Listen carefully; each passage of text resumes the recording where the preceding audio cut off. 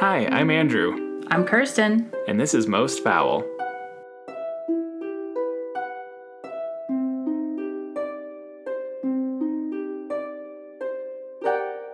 Hello. I wonder what episode this will be normal. Well, it's just so joyful to hear you and to see you and to not be stressed. Yes, I completely concur. I've been missing it like crazy and wanting to kind of sneak little things in here and there between work and life and everything, and I just haven't been able to. So it feels really good to be back. And listeners, just to know, this is a heavy episode. It's like as fun as the conversation, and we're so excited to record, but also this one's a bit of a weight. Just weighing down the soul in the research process of this episode. Whew, this is a dark one. Very dark, so dark. And we first got the idea for it a while back, and I started doing some preliminary research about it. And yeah, it's the kind of thing that leaves you with a grimy feel. I can't really think of any other way to say it. It's just, yeah, it's bleak. So before we go too dark, what are good things? What good things have happened? Well, I had my first vacation since COVID struck. So, and because I have little kids and no life and all of that, it's even longer. I mean, I feel like this was my first vacation in, if you don't count camping, years. I mean, years. And I don't count camping as a vacation, just for the record. I think most people would agree with you there. So, yeah, I mean, we didn't really go anywhere terribly exciting. I think I've mentioned before, I live in New England, which is comprised of 5 small states. And I live in one of those small states, and we went to the neighboring small state and rented a house for a week. But it was fantastic. It was just a nice change of scenery. A big in-ground pool. It was on the water, and we just ate and took naps and played board games and went swimming. It was fantastic. I was having a vicarious vacation through your Instagram as I hid from the burning hot sun at all costs. I know. It's been terrible on the West Coast. I've been reading about it, but we haven't actually talked about what it's like living in it. I mean, I've been truly trying to hold on to this mantra that's like, you grew up in humidity, you need to toughen up. And it has helped a little bit, but the other day my car registered 113. And when I say the air conditioning took at least half my drive home from the office to like even really be cool. And I was like, oh, no. But my air conditioning inside of my apartment is incredible. Small blessings. It's like, who would have thought that an apartment with extremely small and very few windows would turn out to be a good thing? Things that wouldn't automatically be a selling point have turned out to be a really great feature of this apartment. Yeah. Oh, I had my first date post-pandemic. I won't go deep into it because of, I don't know, this is a historical record that's public and I don't want to be a creep about other people, but it went really well. And there will be a second one, so we'll just see. Woohoo! I'm excited to live vicariously through you. After a year and a half of just like so much social isolation, my introvert levels are like maxed out. I have to like slip over into social and extroverted. I think it's like, it'll come back. It'll come back quick. But like going out, I was like not even nervous. And I was like, oh, I'll be in the world and I'll sit on a patio and talk to a stranger. So was it like doing a 3rd episode of a new podcast, or was it like riding a bike? It was better than all my last dates. So I was like, is it, it's better somehow. But also my last dates pre-pandemic, because I was like, I had a relationship, was getting ready to be back in the dating world before the pandemic. Haha, joke's on me. The universe said no. But those folks were just truly the worst people.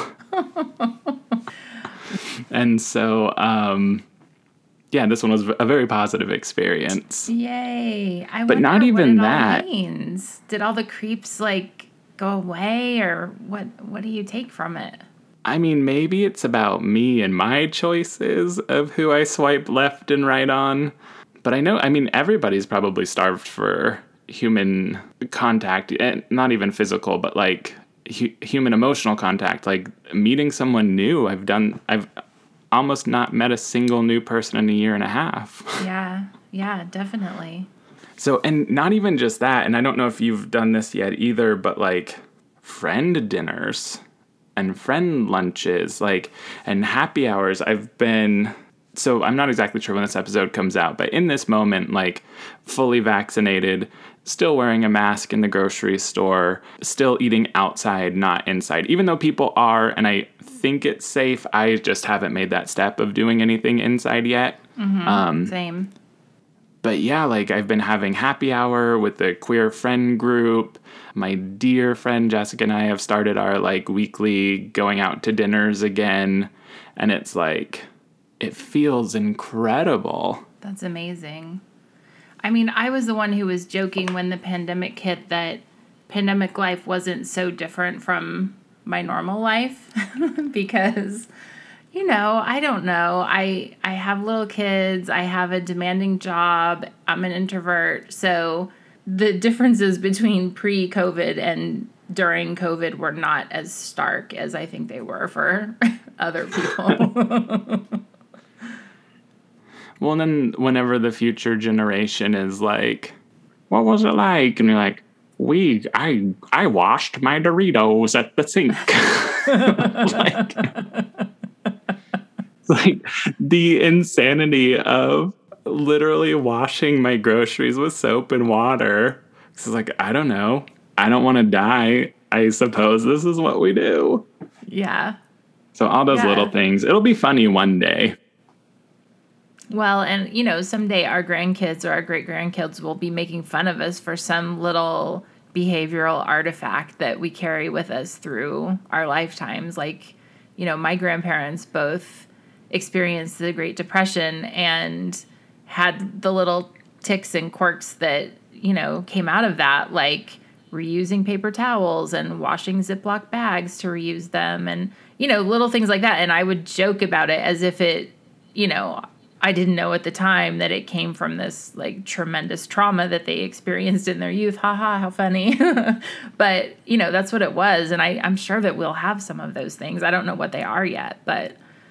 Oh, maybe our quirk will be that we forever have hand sanitizer on our person at all times. Yeah.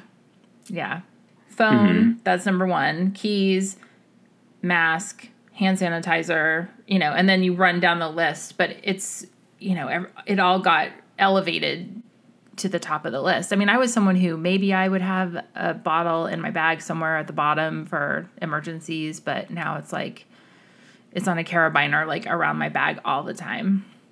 Oh yeah, I have it in my car because instead of doing grocery pickup, I'm picking up groceries in the store now.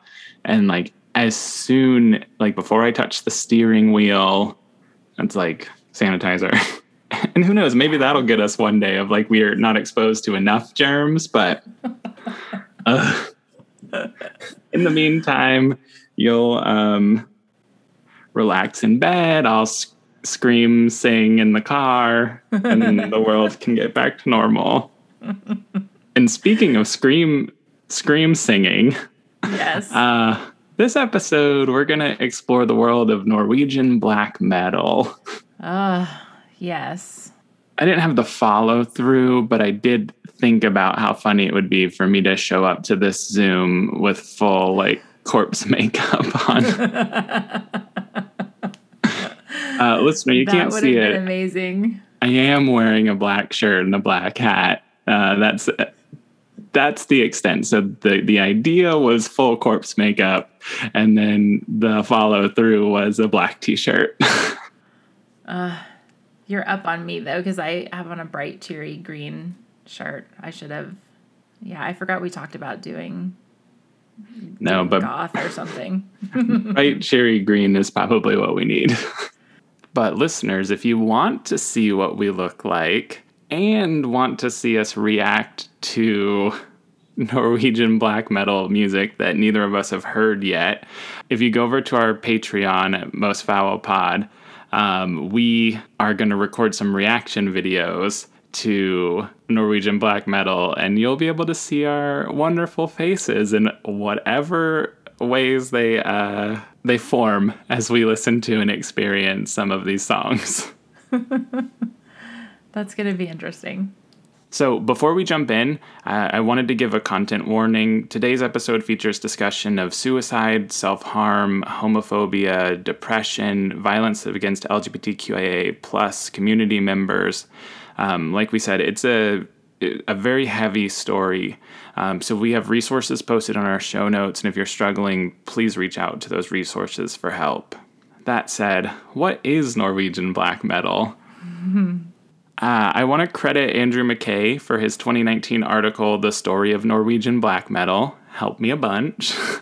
And as always, Wikipedia was the true MVP. So to understand Norwegian black metal, it might be helpful to define heavy metal, which consists of distorted guitars, driving drum, bass sounds, emphatic guitar lines, and loud over-the-top vocals that are often screamed or shouted. Wow, I sound so cool and hip reading a technical definition of metal music.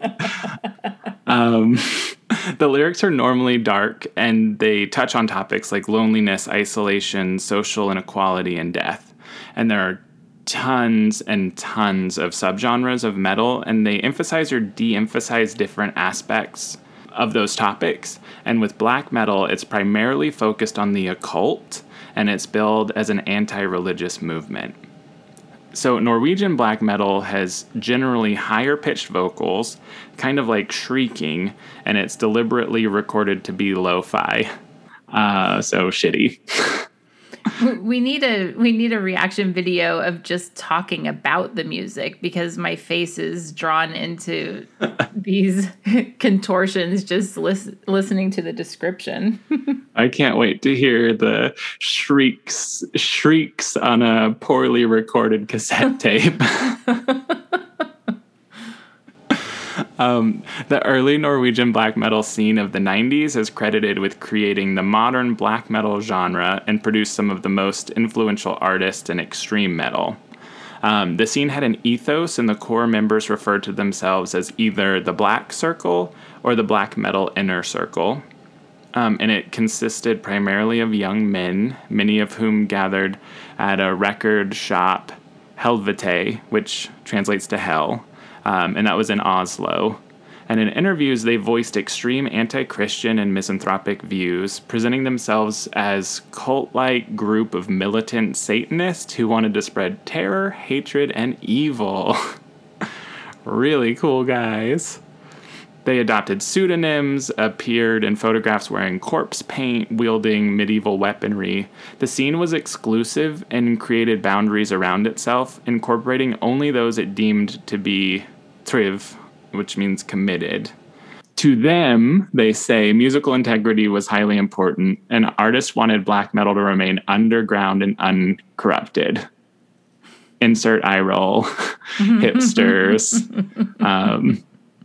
But in August of 1993, several of its members were arrested, and in May 1994, they were convicted variously for arson, murder, assault, possession of explosives, all of the terrible things that Kirsten's going to get into.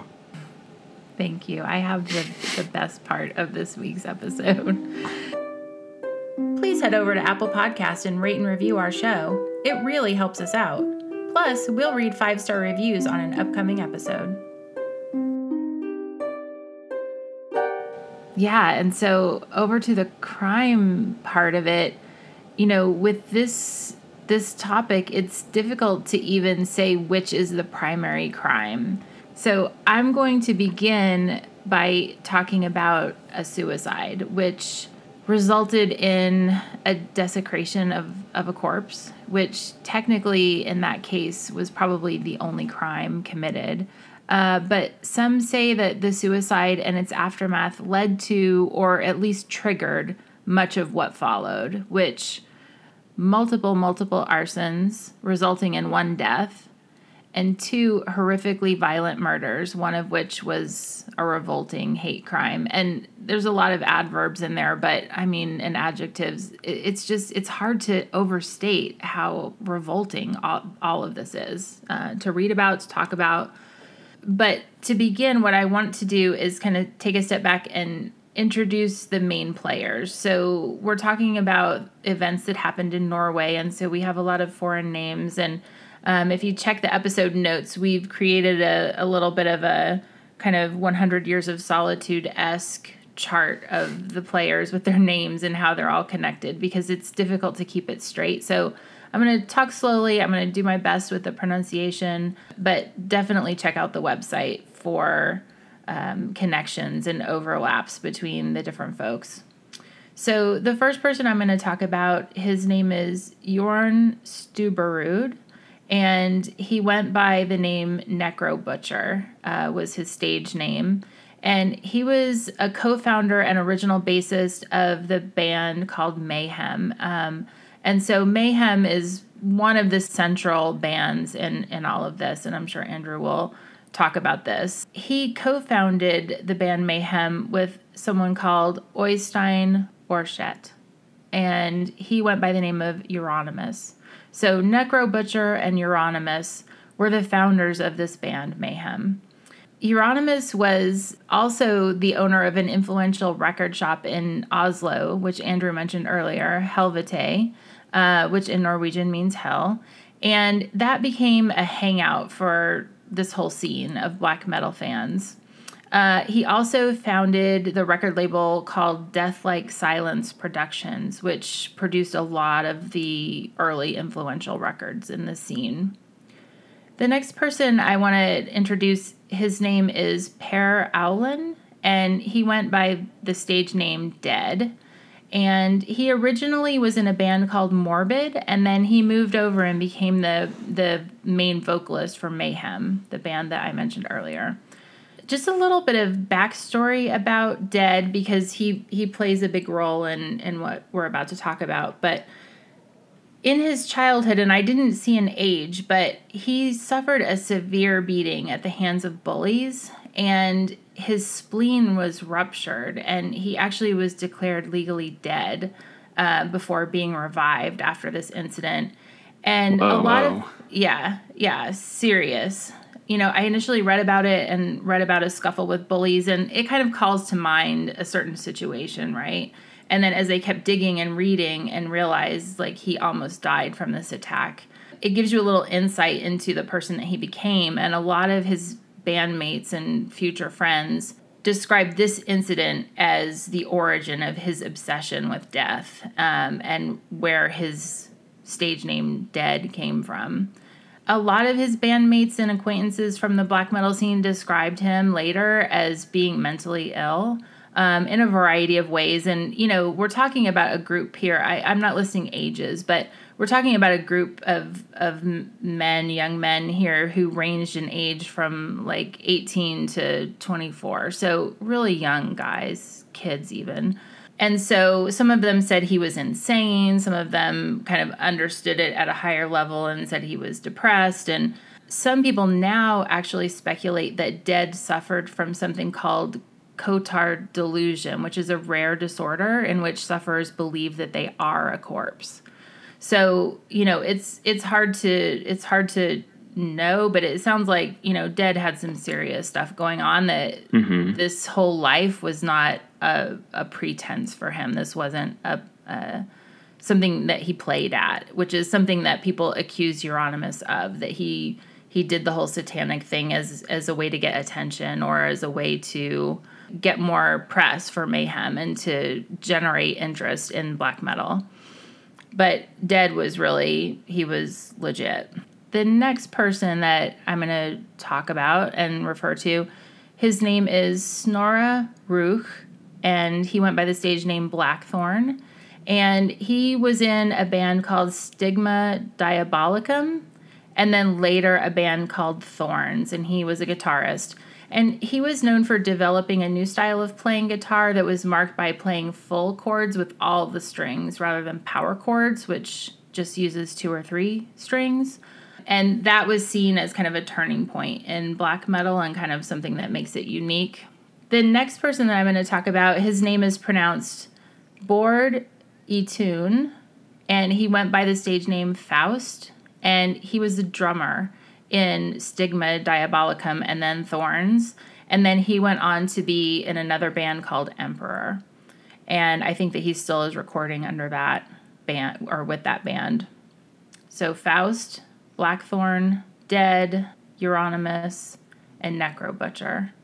And then we come to the last person that I'm going to kind of go into in depth. And if you'll excuse the pun, I saved the most foul for last. We're looking at a man named Christian Vikernes, and he went by the stage name Varg, which means wolf.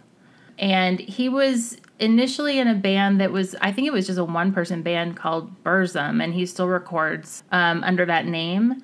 But in 1991, he replaced Necrobutcher as the bassist of Mayhem. And I'll get a little bit into why and how that came about. I know this is terrible, and maybe it's a coping mechanism in my mind, but as you're going through that, I am imagining it in like the Brady Bunch intro with the boxes and these men in full makeup and get up and just like Varg, Necrobutcher, and just like the Brady Bunch music. So just a little levity. That's what was happening in my mind as you were explaining them. Well, because there is something really surreal to it. And I think at a certain level, when you read about anything that's this staged or this performative, yes, you think of glam rock, or I do. You know, you think of glam rock and things like that, which can be kind of silly. And, you know, what's funny, and this is a tangent, and cut it later if you want to, but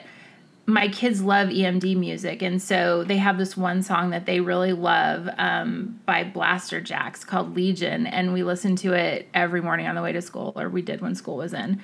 And in Spotify, it'll show little, like, basically like GIFs, but they're longer, you know, so like a 5 or 10 second video that goes along with it, and we're watching, and it's a guy with a pig, like, mask on. And it's kind of like, it's dark-ish, you know, it's EMD, so it can only be so dark, but it's meant to be kind of, I think, subversive. But when you're watching it disconnected, like you're not in the full experience, right? So I'm seeing it on the phone as we're driving to school, like a guy in a pig mask, and he pulls it off, and I've got 2 like sweet innocent girls in the back seat singing, and it just all seems surreal and like silly, you know?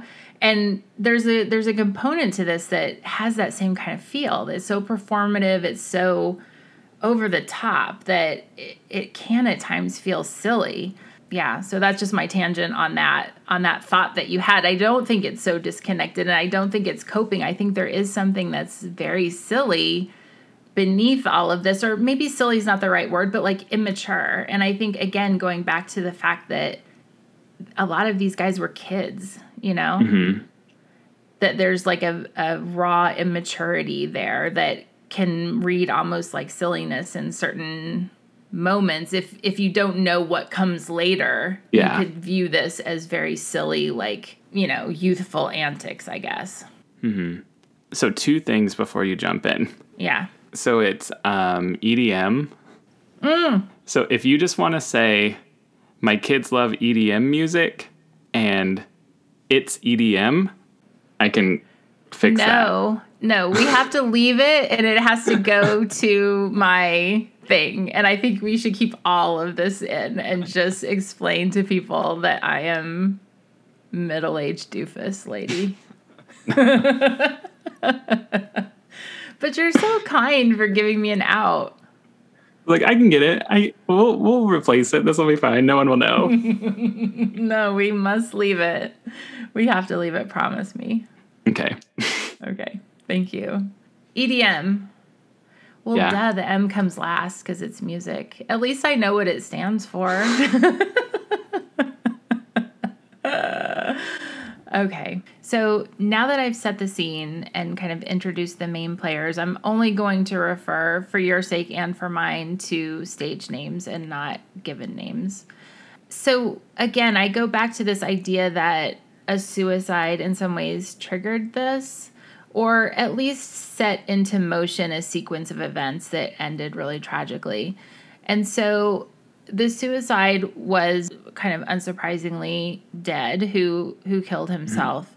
And this happened in April of 1991. It's not just kind of media conjecture that connects the dots between the suicide of Dead and what came later, but Faust himself once said that Dead's suicide, quote, marked the point at which, under Euronymous' direction, the black metal scene began its obsession with all things satanic and evil. So that was seen even within the community as kind of a turning point. And so I want to talk a little bit about the suicide and what happened after. In that quote, Faust mentions Euronymous and what he made of it. And so I don't want to go into too many details because I know that this is a heavy and triggering subject, but just enough detail to kind of lead to the next topics. So at the time, Euronymous and Dead and another person in the scene, not one of the ones that I've talked about, were roommates, and they lived together in a house outside Oslo. And on this day, Euronymous came home and found Dead deceased. And he took photos of Dead's body in different positions. So in terms of true crime, he went in and he completely fucked the scene. He moved his body, he took photos of him in different positions, and at the time it was only rumored, but it was later proven to be true that he actually took fragments of Dead's skull and pieces of his brain, and he preserved the pieces of his brain, and he turned the pieces of his skull into necklaces, which he gave to people.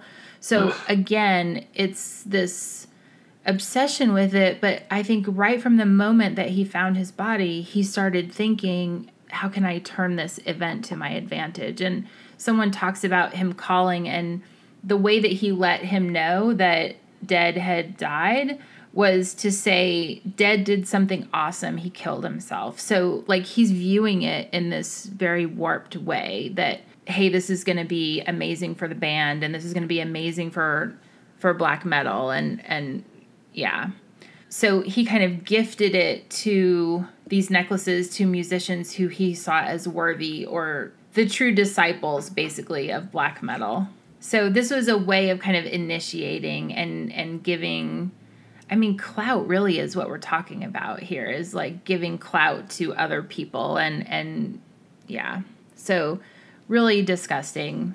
Others in this group around this time said that Euronymous actually encouraged Dead to follow through on some of his suicidal ideation. And I can't remember who said the quote. We've got our source links in the episode notes, but they said maybe he was joking about it. But, you know, I think in retrospect, it was one of those things kind of like joking, not joking.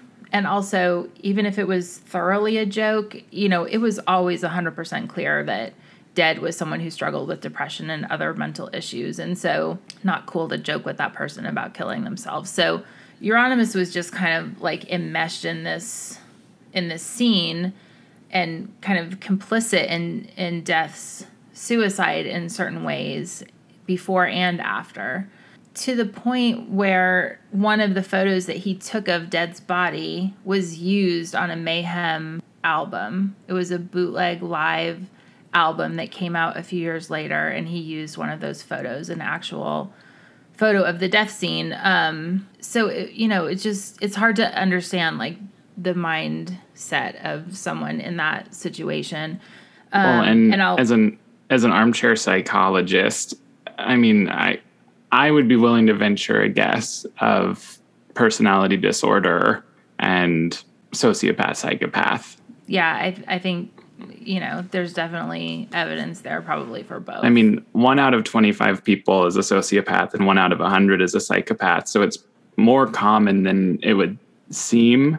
And yeah, just the details you've described, the lack of empathy, the using it all for advantage, the hypothesis of spurring on the suicide in the first place. Mm-hmm. I mean, I sort of get the vibe that it's like people get caught up in it, but I think there's much more psychologically wrong. Mm-hmm. Yeah, for sure. Because again, it seems like from the very moment that he found his body, he was immediately thinking how the situation could be turned to his advantage, the band's advantage. He had a record label. So, I think I'm going to talk in a little bit about how some of the players in this talk about their motivations, and part of the subculture here was a reaction to capitalism and a reaction to Christianity and all of these things. But in truth, Euronymous had a record label, had a record shop, both money-making ventures, and so you have to wonder how much of his thinking around this was to make money. So, just kind of a contradictory fellow and a grim situation. And then after both situations, the kind of necklace, the posed body photos, which he shared with his friends in the scene, the use of it on the album, and just kind of the general disrespect that Euronymous showed in talking about it, and the exploitative nature of how he treated Dead's death. Necro Butcher actually left Mayhem in 1991. And it talks about internal conflicts and things, but, I think he was just disgusted with Euronymous and how he had handled that situation, what he did. I don't know if anybody looked into whether or not Dead's death wasn't a suicide. He did leave a note, and he was known to be depressed and to have engaged in self-harm for many years. So maybe it was just a foregone conclusion. But, Euronymous was the first one to find him. And I don't know, none of it sits well with me in terms of it being a clear case of complete self-motivated suicide. Well, especially desecrating the corpse and moving it around like you're already... I mean, this is conjecture. Mm-hmm. We're not speaking, we're not making full-fledged accusations. It's just hypothesizing. But if you were to murder someone and then you give a reason for why you moved the body a bunch, why you messed up the crime scene, why your DNA was everywhere. But even that girl who encouraged her boyfriend to kill himself, I believe in Massachusetts, was found guilty. So even if he didn't pull a trigger, that's not to say that it wasn't willful encouragement. And then, I mean, just seeing how excited he was and how happy and saying what an amazing thing his suicide was. I mean, it sounds to me like this person is heavily involved. Yeah. And one of the, as I'm going through this, I had to make this chart for myself to understand. So I can't recall right off the top of my head which of the band members said this, but one of them said that, they were not friends by the end. So they were living together, but they had conflicts. And I think that there was even an accusation that Dead had stabbed Euronymous in the head so there was conflict there in addition to just the band, and Dead was depressed and mental health issues. There was conflict there that could have provided a motive. But I'm going to skip a little and go forward. In 1993, on August 10th, Euronymous himself was murdered. And so I'll get into that in a little more detail in a moment. But there are a lot of things that will always remain unknown because Euronymous was not around for long after Dead's suicide to really be questioned or to explain. So there's not much on the record about that, other than we know that Euronymous was just kind of a sick fuck, and Dead had some serious issues. Mm-hmm. So after the suicide, I think, it kicked the black metal scene kind of into high gear. It changed its tenor. It was more intentionally kind of evil and satanic in the way it talked about itself, the way it thought about itself. And then in 1992, a series of arson attacks on historic churches in and around the cities of Norway. And there were several that also took place in Sweden, but primarily in Norway, broke out. And so the first identified arson attempt as part of this series took place in Bergen on May 23rd in 1992. So a little over a year after the suicide. The first successful attack was the Fantoft Stave Church in Bergen in June of that year. So they tried in May, it was unsuccessful, and then in June they had their first success. Now, 2 months later, Varg, Faust, and Euronymous burned down Holmenkollen Chapel in Oslo. And this is one of the few that is proven, and Varg and Faust were convicted of this crime, but Euronymous by that point was dead. So he evaded that fate for another worse fate. But this is one of the few that was solved. The perpetrators were tried, convicted, and ultimately sentenced to jail. But they went on and on throughout the year of 1992. And finally, on Christmas Day of that year, a Methodist church in Sarpsborg was hit, and a firefighter died in that fire. No one has ever been convicted in that case. And after that, the attacks in Norway ceased for an entire year. There was one attack in Sweden during that time, but they completely stopped.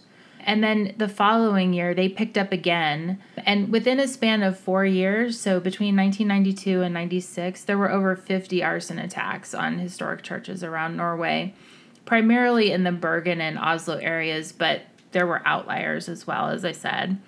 In every case that was solved, every single case that was solved, the perpetrator was either a black metal fan or a performer. So these crimes, as kind of diffuse as they were tightly connected with the black metal scene.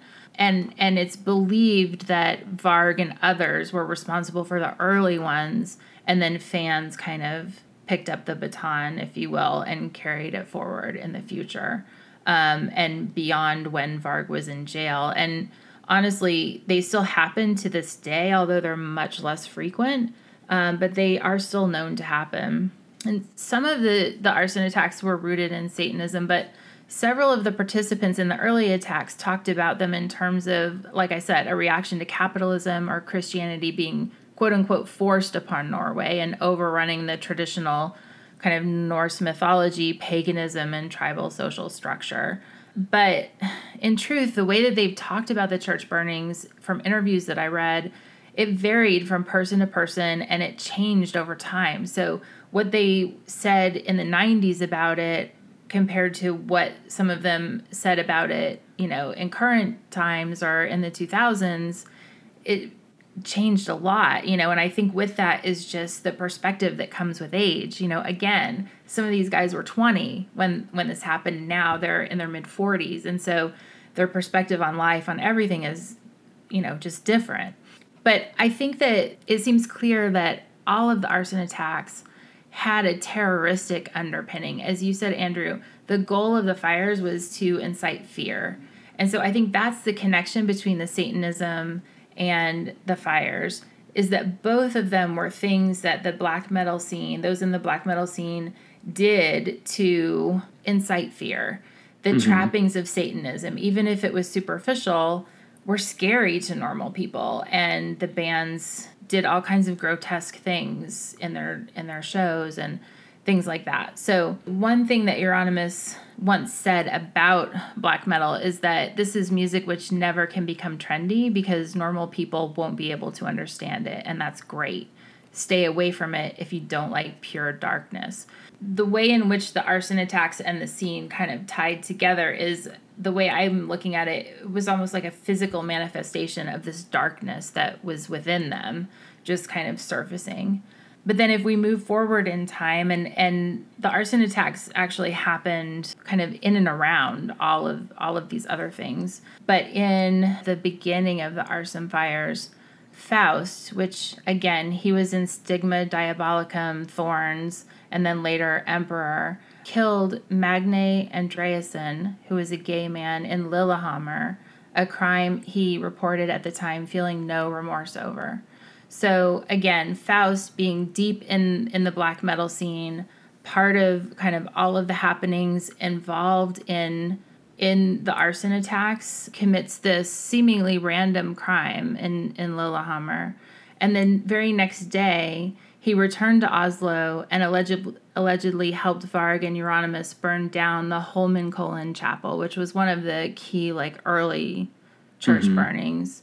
At the time, his Emperor bandmate said that he had long been fascinated by serial killers, and he conjectured that he just wanted to see what it was like to kill someone. But it's known in their lyrics that there is an undercurrent of homophobia in the lyrics and just kind of the ethos of these groups. And I don't think this crime was convicted as a hate crime, but he did confess and was convicted of it. And he was sentenced to 14 years in prison, which seems unfathomable for a premeditated, and I'm not going into the details of a lot of these cases because they're so gruesome and it feels exploitative and gratuitous, but it was a heinous crime. But he got 14 years. Norway's sentencing guidelines are obviously very different than the United States. 21 years is the maximum sentence that anyone can get in Norway for anything. So, wow. Yeah, Faust got 14 years in prison for the killing of Magne Andreasen, and he was released in 2003 after serving less than 10 years. So really hard to wrap your head around that one. And then a year after Faust killed Magne Andreasen, and a year before he confessed and was convicted, we have the murder of Euronymous. And so I alluded to it earlier. I'm going to go into a little bit more detail. But essentially, Varg Vikernes, or Varg as I'll call him, as I mentioned, he was a bassist, and he replaced Necro Butcher when he left the band after Dead Suicide. So again, kind of convoluted, a lot of players. Dead Suicide, the arson fires began. Varg is the replacement in Mayhem. He's part of the band. He's part of that scene. And he was a key figure in those arson fires and is thought to be the main ringleader who actually started those arson fires. But during that time, in the band, there were disagreements and different alliances formed and then broken. So you read about, these two did this fire, but then they were on the outs, and then another two did this. And so by 1993, he and Euronymous were on the outs, and there was said to be some contract disputes, but also I think just personality conflicts. As you said, there's a decent chance that Euronymous was just kind of a sociopath, and it seems from what I can tell that he took delight in antagonizing people and making them uncomfortable. So Blackthorn and Varg were together in Oslo, I believe, and they, again, had some beef against Euronymous. According to Blackthorn, he didn't like or dislike Euronymous, he just was, but he knew of this plot that Varg had to kill him. Now, later, Varg claimed that Euronymous had been threatening to kill Varg, and so he went and killed him in self-defense, which, I don't think even in Norway that fits the definition of self-defense. But, again, we're working in this world of young, uneducated, violently tempered young men. And so in his mind, someone threatened him, and he went on the offensive to protect himself, and therefore that's self-defense. But what happened is Blackthorn drove Varg to this other town, I think that was closer to Bergen, where Euronymous was living at the time. And he kind of more or less knew what was going to happen, and he admitted this in an interview. But what happened is when Varg went upstairs into the apartment to kill him, he fought back, and there was a struggle, and he stabbed him a few times, and then Euronymous kind of got away, and it spilled out onto the street. And Blackthorn was in the car, and he saw this happening, and he's like, "Oh shit, this is not how it was supposed to go." in the sense that, and again, what I read him say was not, oh, it wasn't supposed to go violently, but it was supposed to be quick. He was basically just supposed to stab him and it was going to be over. And it wasn't. And so it spilled out onto the street. Blackthorn was supposedly kind of dazed. And so when Varg finally subdued him and killed him and then left him for dead, he jumped in the car and they kind of drove around town for a period of 20 minutes, kind of, stunned. Or Blackthorn says he was stunned. Varg was kind of doing his thing and getting himself cleaned up. It was pretty straightforward. In 1990, he was caught pretty quickly. I think it was known in the scene what had happened. He bragged about it. And so Varg was sentenced to the maximum prison term allowed in Norway, at the time 21 years. But he also was released after only 15 years. So he was released in 2009. So that's kind of the sequence. And again, it's hard to point to what's the primary crime here. Like, the trigger event, the suicide, isn't really a crime unless you talk about, like, the desecration of the body. And then the arson started, and then, a random murder/hate crime that wasn't really thought of as a hate crime at that time, but clearly that was part of it. And then this kind of, murder within the community. So it's all very chaotic. And I think that's kind of the overarching way to think about all of this, is just pure chaos. And I think that was, again, part of their ethos and what they tried to cultivate. They suck. They're the worst.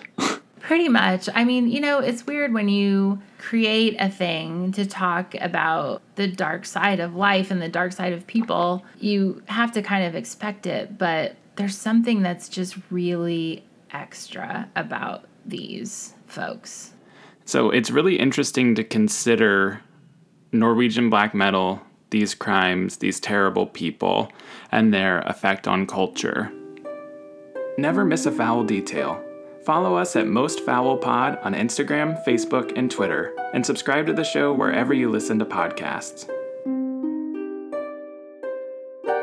So the bands themselves are low-key part of pop culture, as is the music they released, but I say low-key because the scene was so small. In an article from the Norwegian American, Anders Odin, a member of the black metal community, said that the legacy of the genre and the sensationalism of the crimes are much more prominent than the scene ever was.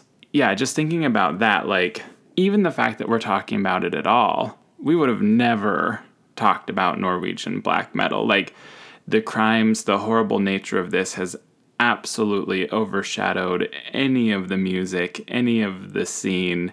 Like, this is the prominence. And so speaking of those crimes, they're the subject of 14 documentaries and movies spanning from 1994 to 2020. So pretty much right away. And I want to focus on 2018's Lords of Chaos. It was directed by Jonas Åkerlund, a director of music videos for Beyonce, Madonna, Lady Gaga, much more. And then he made this movie. And it's based on the 1993 novel Lords of Chaos, The Bloody Rise of the Satanic Metal Underground by Michael Moynihan and Diedrich Soderlund. So I didn't say it before, but chaos is the absolute right word when you said it. I was like, yeah, that's why it's these titles. Like, their whole world was chaos. What they created was chaos, while also doing cosplay and putting on makeup and dressing in these outfits for quote unquote Satan, whatever. It's so bizarre because they did walk the walk in terms of being terrible, terrible people and doing terrible deeds, but it's also so like pathetic. But the book covers the early black metal scene, and it focuses on all of what you talked about, the church burnings, the murder, and so does the film. And so it premiered at Sundance and features Rory Culkin, brother of Macaulay, Emery Cohen, Jack Kilmer, and singer and musician Sky Ferreira. So critically, the movie was pretty well received, 92% approval rating on Rotten Tomatoes. And the site's consensus says, Lords of Chaos presents a grimly compelling dramatization of a real-life music scene whose aggressively nihilistic aesthetic spilled over into fatal acts of violence. So it was a tough movie to watch. Yeah. I think it was well made, well presented, but it's like, I don't even want to spend time with these people in movie form. I mean, obviously we're discussing it. We're adding to the cultural push now that it's in podcast form too. And of course there are many podcasts that cover this, but yeah, it just left me feeling like, what pointless violence, what pointless for the sake of make-believe. So while the critics are generally favorable, the real people depicted were not so pleased. Someone named Attila Cesar stated that the official opinion of the current Mayhem members regarding the film and its creators is a, quote, big fuck you. Vikernes, who's Varg, said that the film was made up crap and strongly objected to being portrayed by a Jewish actor. So classy to the end, but I was like, what a real fuck you to him. Like, I don't know that it was on purpose. I don't know that the filmmakers, like, it could have just been whoever was the best actor, but there was something that I found just so incredibly rewarding about having him played by a Jewish actor, knowing that it pissed him off. Because, this is probably American mindset, but I think he should be in prison forever. Yeah. So at the very least, I was like, I love that this film pissed him off. Oh, and then just sort of the last piece about this film, I found on IMDb trivia. So the director stated in a 2018 interview that he used little black metal music in the movie in part because, quote, it's kind of painful to listen to black metal music if you're not used to it or don't love it. So I also appreciated that aspect of scoring the film. So while these murders haven't been portrayed in a ton of movies and TV shows, the black metal scene has been featured in a lot of things. And again, the scene is only really well known because of the crimes. So the scene would have stayed underground without that sensationalism. It was an incredibly small group of people that never wanted the world to be a part of this culture.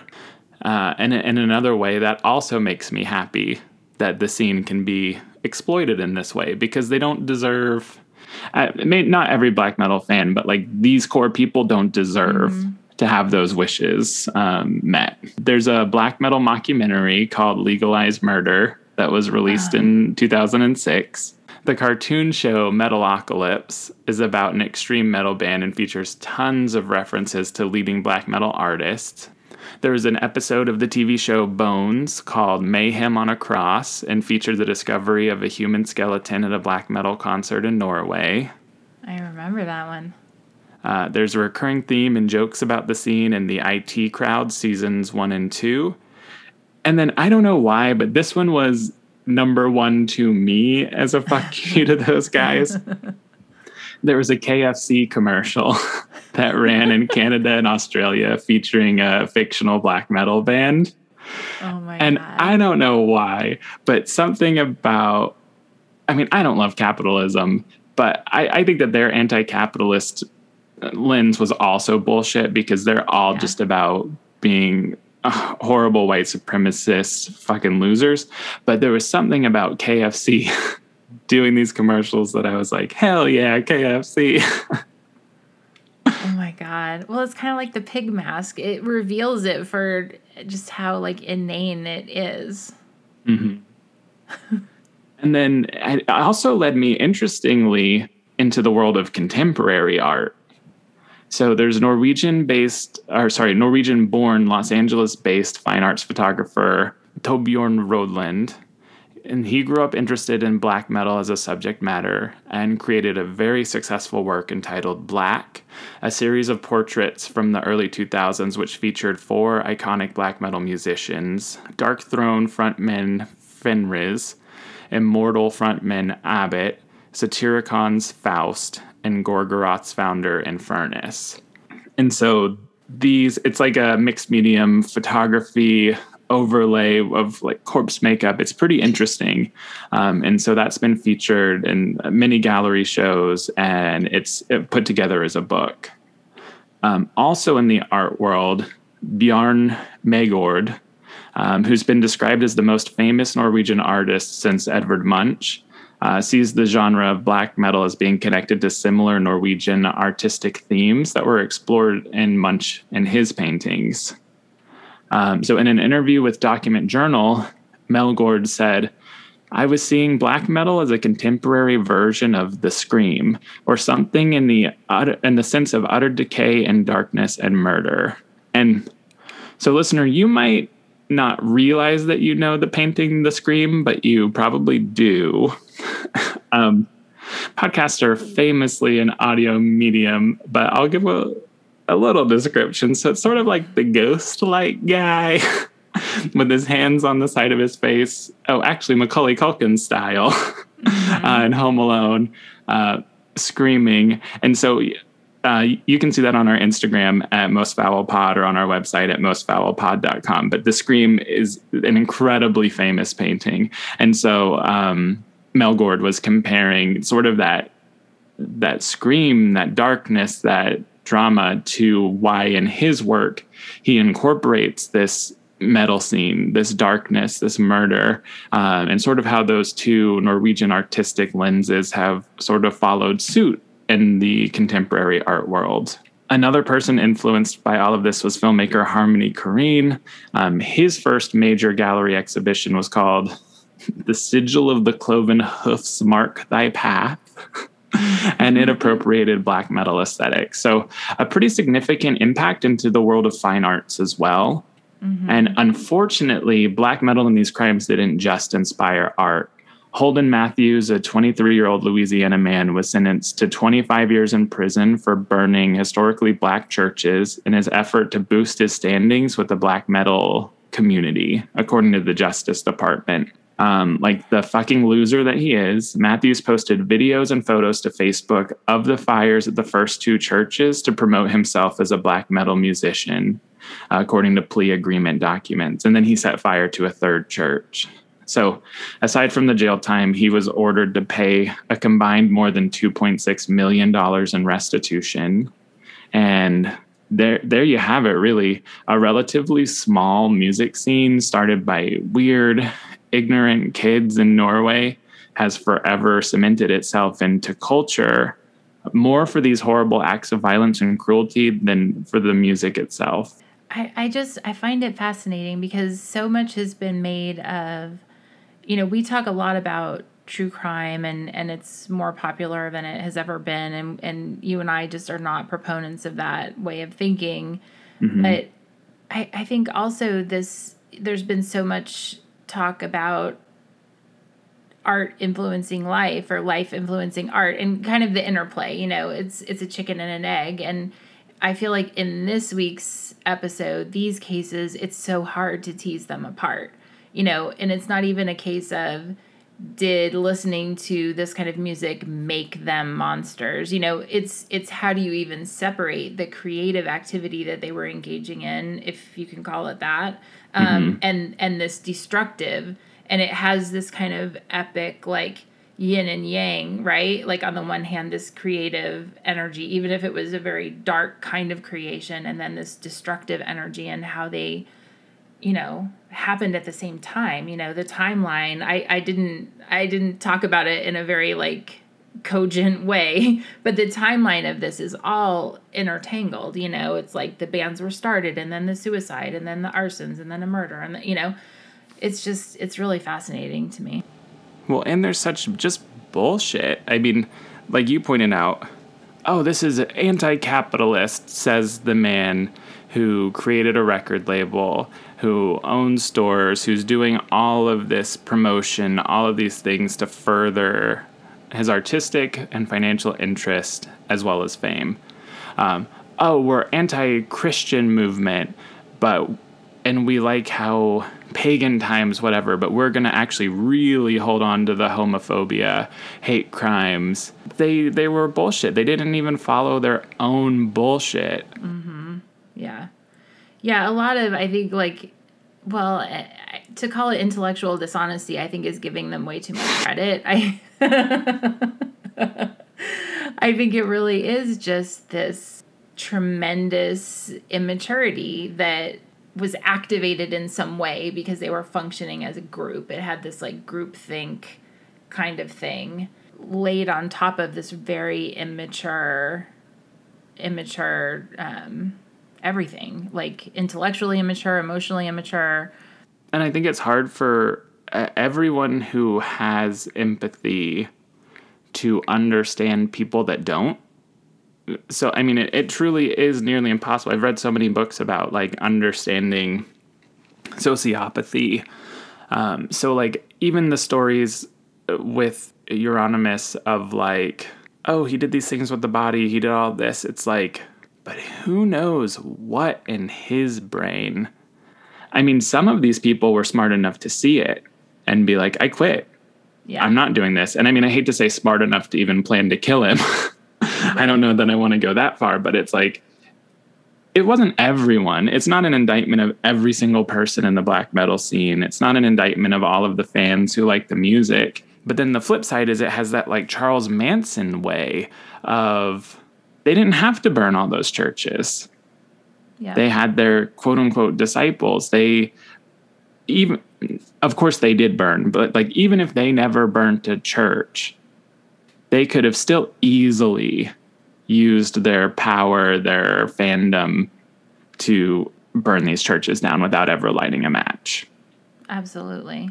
So yeah, that narcissism, the quest for power, the quest for influence, while also pretending. Yeah. It's just such a darkness. Well, listeners, we hope you do something fun, put on some comedy after this. This was a dark one. Yes, go do my secret guilty pleasure, which is watch a Martin Lawrence movie. I went from Lords of Chaos, the movie, immediately to The Golden Girls. So yes, that works. That too. might be I might be the first person on Earth to have done that. I like that. That's the antidote. So young, stupid male energy, young, stupid, violent, despicable male energy to like the wise, gentle crone energy of Golden Girls. I like that juxtaposition. Oh my gosh. With that, listener, we appreciate the hell out of you. Abso-fucking-lutely. Thanks for listening to Most Foul. If you've got a tip for a future episode topic, or want to send us your own inciting incident for a mini episode, visit our website at mostfoulpod.com and write in. This has been a Facts from Janet production.